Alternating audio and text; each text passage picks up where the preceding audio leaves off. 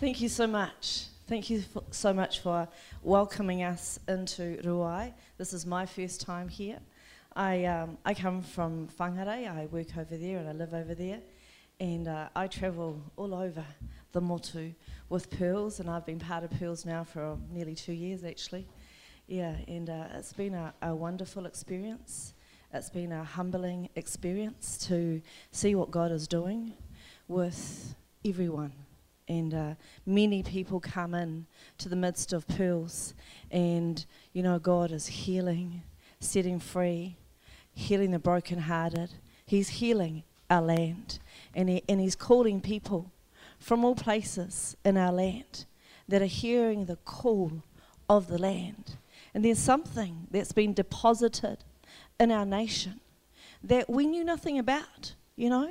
When we were walking out and playing in the playgrounds and getting up to mischief and doing all our stuff, God was already doing something in our nation, you know. And as I've travelled, you know, the nation, and we've stayed on Marae's, and we've heard heritage, you know, we've heard about waka that came here because they heard something too, you know. And there weren't just one or two that came, you know. Waka came here before the settling wakas came. You know, and there was something about this nation that was so God divine. You know, God had something in place that drew the waka here. And I don't think that they fully understood themselves what God was placing them here for. You know, I was raised in Wellington. My father is Italian. My mother is from Hokianga. So my mother is tangata whenua. But I never knew much about that. And I wasn't raised much, you know, in the tikanga of my mother's, you know, blood. And so, you know, when I first came up here, I turned up at an intercessory prayer meeting in Moerewa. And God gave me a prophecy. And in the prophecy, the Lord said to me that, you know, the Māori are the carriers of the nation. You know, it came out of my mouth. And I thought, pardon? You know, I didn't know God said things like that about particular groups or tribes or whatever. And then he said to me that the Māori language was really important to him, that he had given it to the Māori people. And I thought, wow, I didn't know God did things like that. You know, we're going to discover in the days to come that God does things that we never knew he did. You know, when I first got saved, you know, I got pregnant very quickly after me and my husband got married. And not long after I got pregnant, the Lord said to me, the baby's not going to make it. I never told a soul. I was a brand new Christian. And I thought, God does things like that? That didn't line up with my Catholic upbringing. It didn't line up with any of the things that I understood about God. But you know, God had a plan. You know, and as the time came that I actually started to miscarry this child, I had become involved in a high court case in hospital. I was the key witness. I was the reason that the police decided to do a case, because I knew that a doctor had done something to one of my patients that he shouldn't have.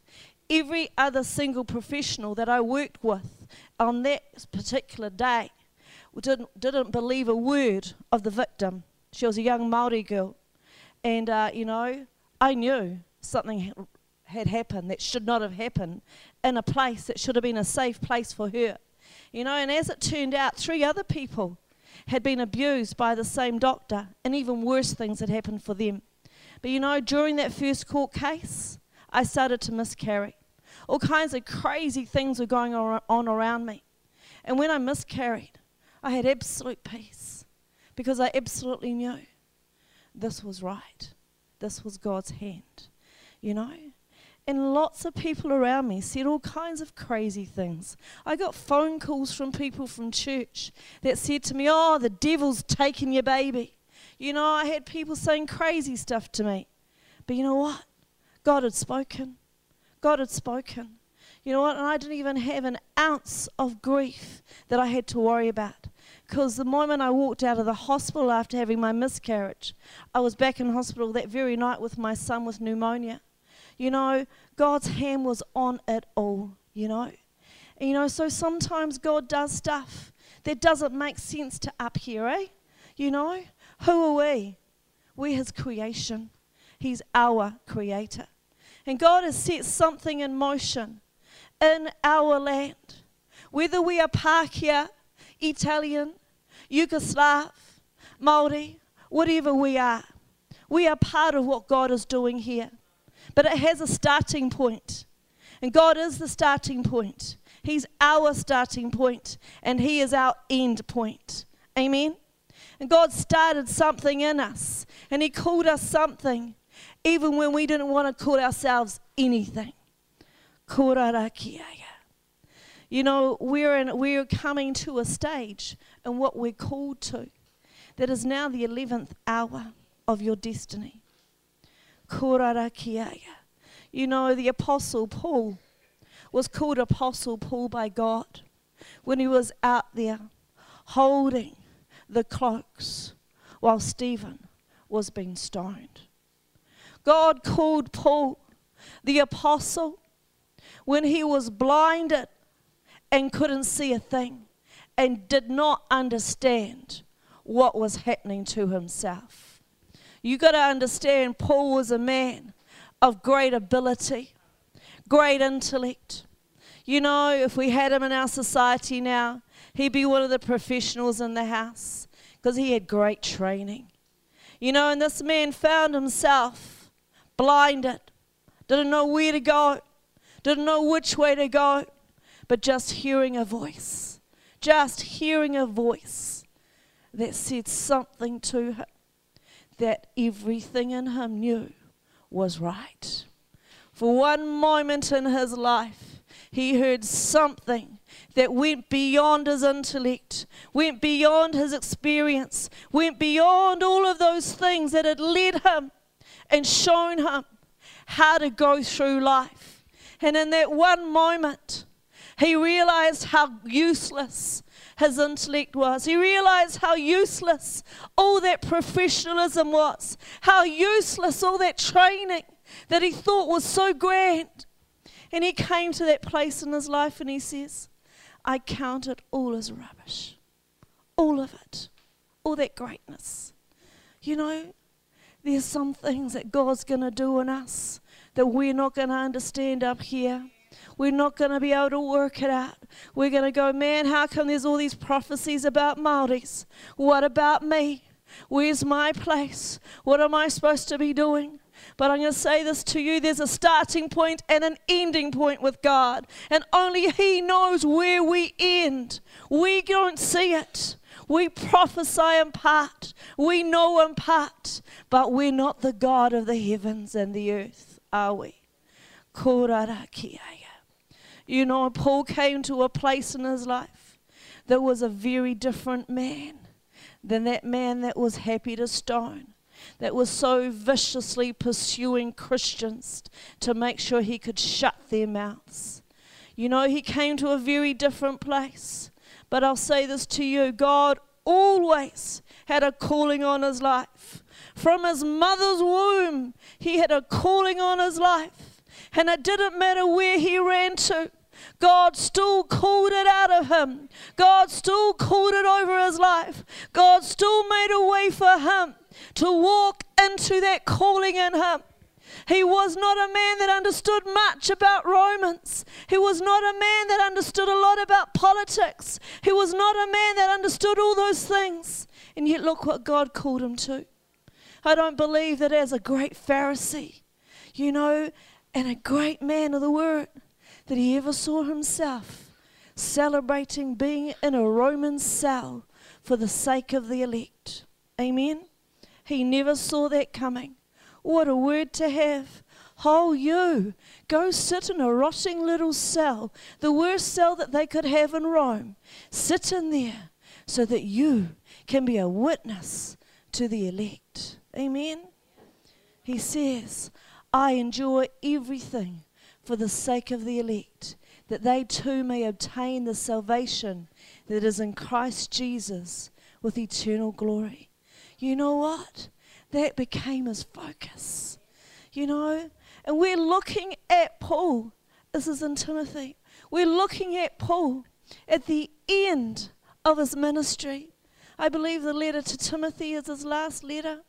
You know, this is the guy that he wanted to talk to. This is the guy he wanted to talk to in his last letter. But you know what? It wasn't the guy that started off that walk.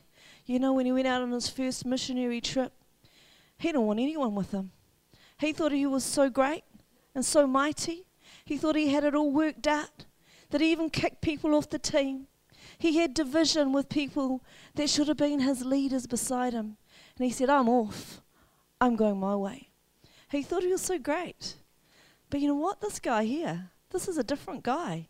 He talks of Timothy and he says, you know, night and day I constantly remember you in my prayers, recalling your tears. I long to see you so that I may be filled with joy. I'm reminded of your sincere faith, which first lived in your grandmother Lois and in your mother Eunice, and I am persuaded now lives in you also.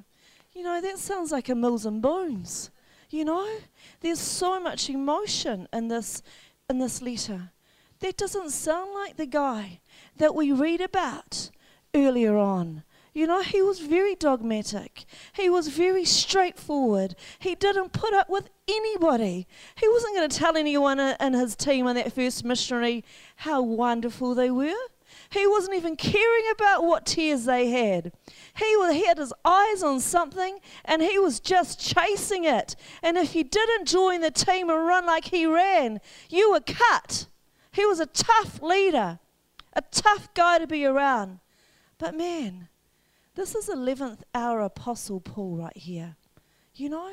And God's calling us into our 11th hour calling. And it looks different to what we started with, you know. I was raised up in Wellington. I was raised up in the churches in Wellington. If any of you have been around Wellington and been in churches there, you will know full well that the ministry of prophetic is a very difficult place. You know, my very, very first church, I was pushed forward. But that church lasted about 1 year and everything fell apart. So Lisa had to go and try and find her way. You know, and my second church I went into, the pastors, it was a very evangelical church. We were out in the streets witnessing all the time. They preached that a woman speaking, not prophesying, speaking, was like a dog walking on two legs. Can you imagine being a prophet in a house like that and a woman? You know? But you know what? I determined in my heart, Lord, I'm here to serve you. And I don't really care what it looks like. Because you know what? If God wants you to fly, He will make you fly. You don't have to make any of it happen. Amen? Because He's the author and the finisher of your faith. Which means everything in your life, everything, every detail, He has already prescribed it. He's written it out and He's filled it out. And He's the one that's going to make it happen for you. All we have to do is give Him our heart. That's all He's asked. He just says, believe in me. Believe in me. That's all He's asked me to do. And I know that's all He's asking you to do. You know? So, you know, that first stage of my life looked very different to what it looks like now. And yet I'm not doing anything different. I'm still just following Him the same. You know, we're all called to be servants first. You know, that's what we're called to. You know, and what comes out of that is His will. You know, Paul knew very well how to be a servant. Amen? He says, for this reason I remind you to fan into flame the gift of God which is in you through the laying on of hands. For the Spirit God gave us does not make us timid, but it gives us power, love, and self-discipline. Those three will get you through. You know, without discipline, you're going to trip up on some things. If you're not walking in love, what are you walking in? What are you walking in? Love should always be your ambition. Love should always be what motivates you to serve your master and to serve him with everything that you have. If you're not doing it, if the love factor isn't melting this every single day, then what is? What's your aim? You know what? We've got a lot of fan clubs in the kingdom. We've got a lot of motivations in the kingdom. But this is the hour for the true to arise. This is the hour. You know, we've had prophets and apostles and evangelists. We've had it all, haven't we? But this is the hour for the true evangelist. This is the hour for the true apostle. This is the hour for the true prophet. For the true prophetic has been released in this nation like never before. We are hearing from the heart of God like never before. It's shaking our bones. You know, Jeremiah said, I don't want to prophesy anymore. I don't want to open my mouth anymore because look what keeps happening. It's so awful. I just want to die. I just want to run from it. But he says that your word, I can't shut it up. This is the truth that comes out when everything that comes against us looks like we can't do it. Something's rising up within us. Something so true. Because in that instant, it can only be the truth that rises up. You know, with all the trauma, all the grief, all the horror. And I can tell you, I've walked through some horror in church. I've walked through some horror in the house. I've walked through some horror. But His truth keeps pulling me. His truth keeps reaching into me and making something come alive in me. And even when everything inside of me wants to give up, He never wants to give up. He wants to keep pulling out what is so true, which is so Him, that only Him comes out. And that's the hour that we're in right now. You know, we're on the cusp of the most powerful move of God because, very simply, God is pulling out the most true in you that you will ever know. He is pulling out the truest of Himself out of you. In your bones, He has locked in Himself. You know, Jeremiah said, it's in my bones. It's in my bones, and I can't hold it in. I'm trying with everything I have, but I can't hold it in. You know, that's us. That's us, amen? You know, in your heart, you know that's you. That's who you are. That's the DNA of the Father. You know, it's beyond what we can do. It's beyond it. Amen. You know, the heart of the apostle is the heart for the people.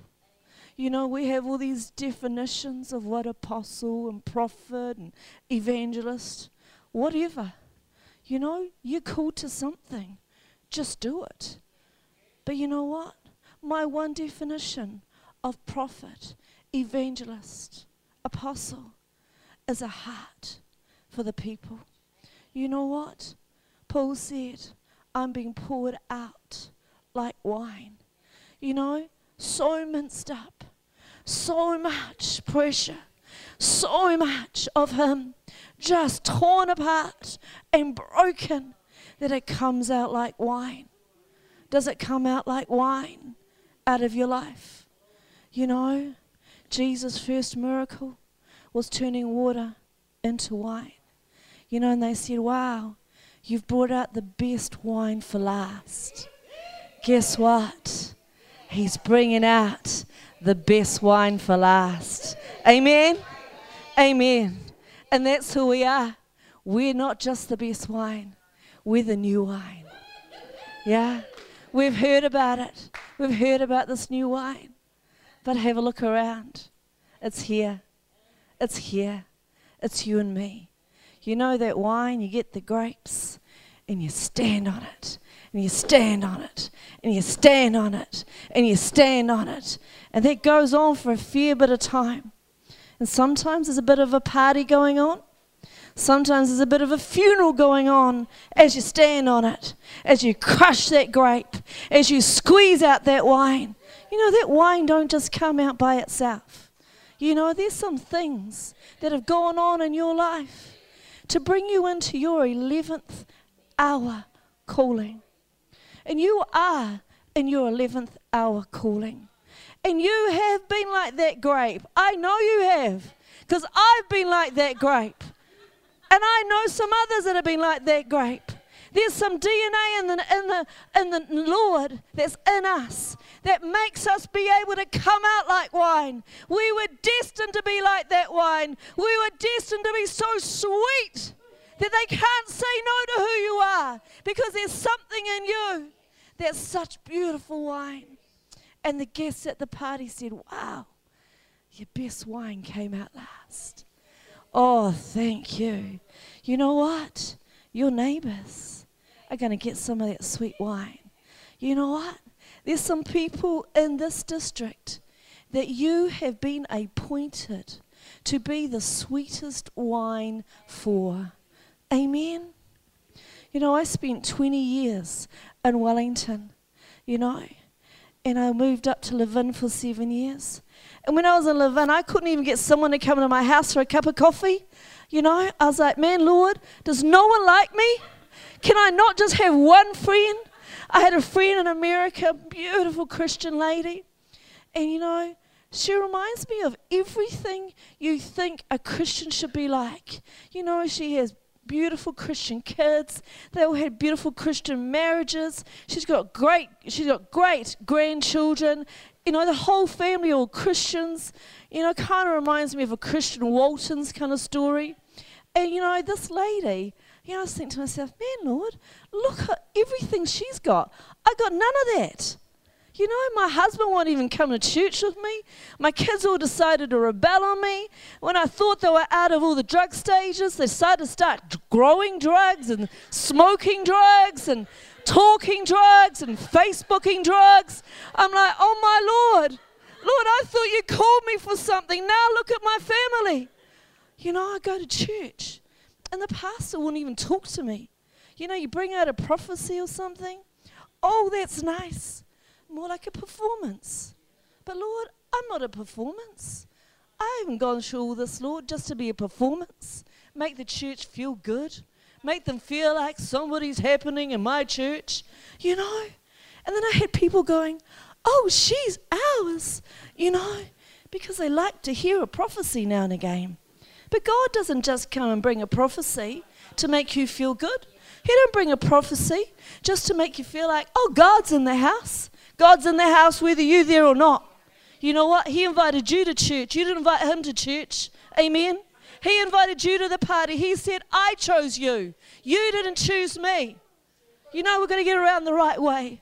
You know, because he is the author and the finisher. You know the author? He's the one that writes the book. Amen? He's the one that edits the book.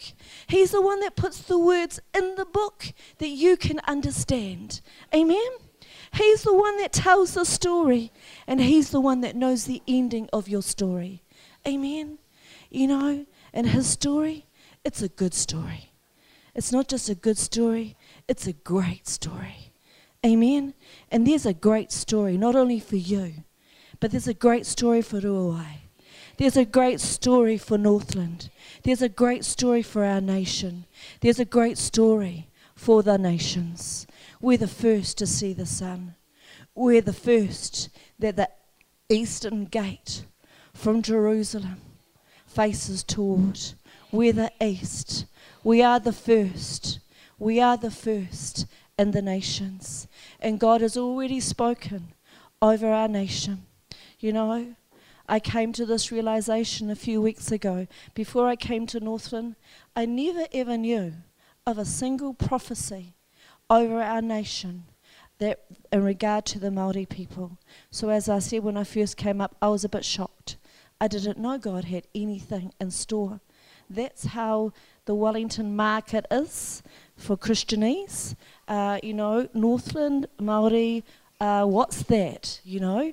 And, you know, so it's very easy to actually be, you know, not really Māori in Wellington, you know, in a Christian environment. But when I came up, I was very surprised that so many people of such different calibre have spoken about this Māori revival. Now we go around with pearls and all kinds of people pop up and they tell us their visions. Vision after vision from all kinds of people, least of all the Māoris, you know. I haven't heard it coming from the Māori mouth. I've heard it from every other herald that God has sent to us. You know, we've got the Americans, the Inuits, the Australians. We've got all these nations that have prophesied this move that God has planned. You know, there's a framework over our nation. It's the framework of God. You know, when we prophesy into something, God says that I will watch over my word and I will see it to fulfillment. He says, I don't change. So, you know, every prophecy we see in the Bible, and we've seen many prophecy fulfilled, every detail of Jesus fulfilled, so much for Israel fulfilled. You know, and Israel is moving into a new motion right now, and they know it. You know, and you know, when God prophesies over a nation, as much as he has prophesied over this nation, we do need to take notice. We need to just believe that this is God, that it's not some agenda from some little minute group. You know, that it's not just some fantasy to keep us on the edge as a Christian people. You know, it's because God wants to engage with your destiny. He wants to engage with what you have. He wants to engage with you so that you can come to your 11th hour and you can be poured out like wine. And you know what? It's the pouring out that's the good stuff. It's the pouring out, the stuff that comes out of you, that establishes something in somebody's life that you're just going to go, wow, I never knew that I could touch somebody like that. I never knew that I could prophesy like that. I never knew that I could pray like that. I never knew that I could give like that. I never knew that I could love like that. These are all qualities that whatever your calling is, whatever your ministry is, whether it's to cook in the kitchen, clean the toilets, preach up here, lead worship, whatever, you know what? It's time to go. It's time to step out, to go even beyond the borders and the boundaries that you have known in your Christian walk. You know, look at where Paul ended up, you know, influencing, you know, great, powerful Romans. And he influenced quite a lot of leaders. Amen? He influenced a whole body of Christ by who he was. You know, he said, I didn't do too well at speaking. You know, I wasn't too good at speaking. You know, when they spoke about him, they said, oh, you know, you weren't that great at speaking. But there was something great in Paul. There was something great in Paul. Paul always wanted to bring the evidence of the power of God. So he said that so that your faith was not on me, that your faith was on others. Amen? God's bringing us to our 11th hour calling. You know, when I started off in Wellington, you know, and I moved in prophetic and stuff like that, you know, I was a Jezebel, I was a controlling. People would come up to me and say, oh, leave your poor husband alone. Oh, he's all right. You know, they just presumed I was at home beating and whipping him, you know, because of course, that's what I was like. You know, get up here, do a bit of a prophecy. Of course, that's who I was, you know. And people misjudged me all the time. You know, for 25 years, I never had a single prophecy over my life. You know, now it's like a waterfall. Hard to stop it now. You know, there's people prophesying all over the place. We're in a different season, you know. And for me personally, you know, I'm in my 11th hour. You know, my 11th hour looked really different to those first few hours, yeah. I didn't believe any less. But I tell you, it was hard sometimes. It was hard sometimes to believe that God could use someone with so much rubbish and so much crap. And I struggled so much to believe in myself and God. I struggled so much to believe that he could use someone like me. And I didn't need anybody else to put me down. I did it really well myself. You know, I felt so unlovable and so unloved. How could God love me? You know, the church didn't love me. So how could God love me? You know, and you come out of all these mentalities, you come out of all this stuff from the world, and it takes God a while sometimes to unravel some of that stuff, you know, to bring you into a place where you really can be that sweet wine, that sweet wine. But you know, the great thing about going through some of that stuff is you come to know God in a greater strength and power. Because, you know, I had to rely on Him to change this. This was just an absolute mess when I came to the Lord. I didn't even trust myself. You know, when God gave me a word, I'm like, God, is that you? Is that you? Or is that, you know, that stuff that I just was shaking out of me not long ago? You know, I don't know. No one was telling me how to do it right. My pastor said, go home, pray for an hour in tongues, get your breakthrough. Do you know what it's like to be trying to pray and get a breakthrough when you're so demonically oppressed that you can't hardly even breathe? But you know, I went through some of that stuff, you know, and it was really hard. My husband's in the other room going, can you stop saying those funny words? I don't like those words in my house. You know, and there was a lot of anger in my house. There was anger at church. There was anger at home. When I went to work and I told them I got saved and, you know, all this wonderful stuff, they're like, oh, you if. You know, my family went, oh, you if. You know, so everywhere around me was just all this, like, angry, yucky stuff going on. And I'm struggling with who I am. And I'm like, oh, my, you sure you got the right person, God? You know, my family won't even come to my wedding. You know, my husband's angry because we were living together, and I left him when we separated for 7 weeks before we got married, and he didn't like that very much. He didn't understand that, you know. So, you know, there was all this stuff going on, but I was still called. I was still called way back then. But, you know, walking it out looked different back then, amen? Just like it did with Paul. But, you know, now we're in a different season and we're in a different place. You know, and the reality is the wine can get poured out of us now. Because there's something in us that the author and finisher of our faith has made us able to do. Amen? So, you know, the challenge today is the 11th hour call, eh? You know, there's an 11th hour call on our nation. You know, and our nation is not just called for our nation. You know, God doesn't just bless for the sake of blessing. You know, there's always a purpose and an intention that goes way beyond what we understand. Amen? You know, no eye has seen, no ear has heard. You know, no mind has conceived the things that God has prepared for those that love Him. And I know that we love Him in this house. He knows that we love Him in this house. You know, and God wants to do way more than we can understand. He wants to do way more with your wine than you will ever know. He wants to do way more with your ability than you've actually been able to do with it to date. You know, and the newness, the new season is this accelerated, amazing influence that's coming through this land. And God's quite happy to start His influence right now, right here in this place. God's not going to wait for you to finish getting your certification. God's not going to wait for you to put your makeup on. God's not going to wait for your hair to be done right. God's not going to wait for all of those things. God just wants this beautiful heart that's all His, and this beautiful ability that He's placed within you. You know, praise God, we weren't called to be a Jeremiah, you know, because it's not such an easy call, eh? And I would say that, you know, not many of us are called to that in this place. But sometimes we've dabbled with some of that Jeremiah stuff, amen? Sometimes it's been a bit like that. Sometimes we've thought, hand this to somebody else, thank you very much. But you know what? I would like you to come up.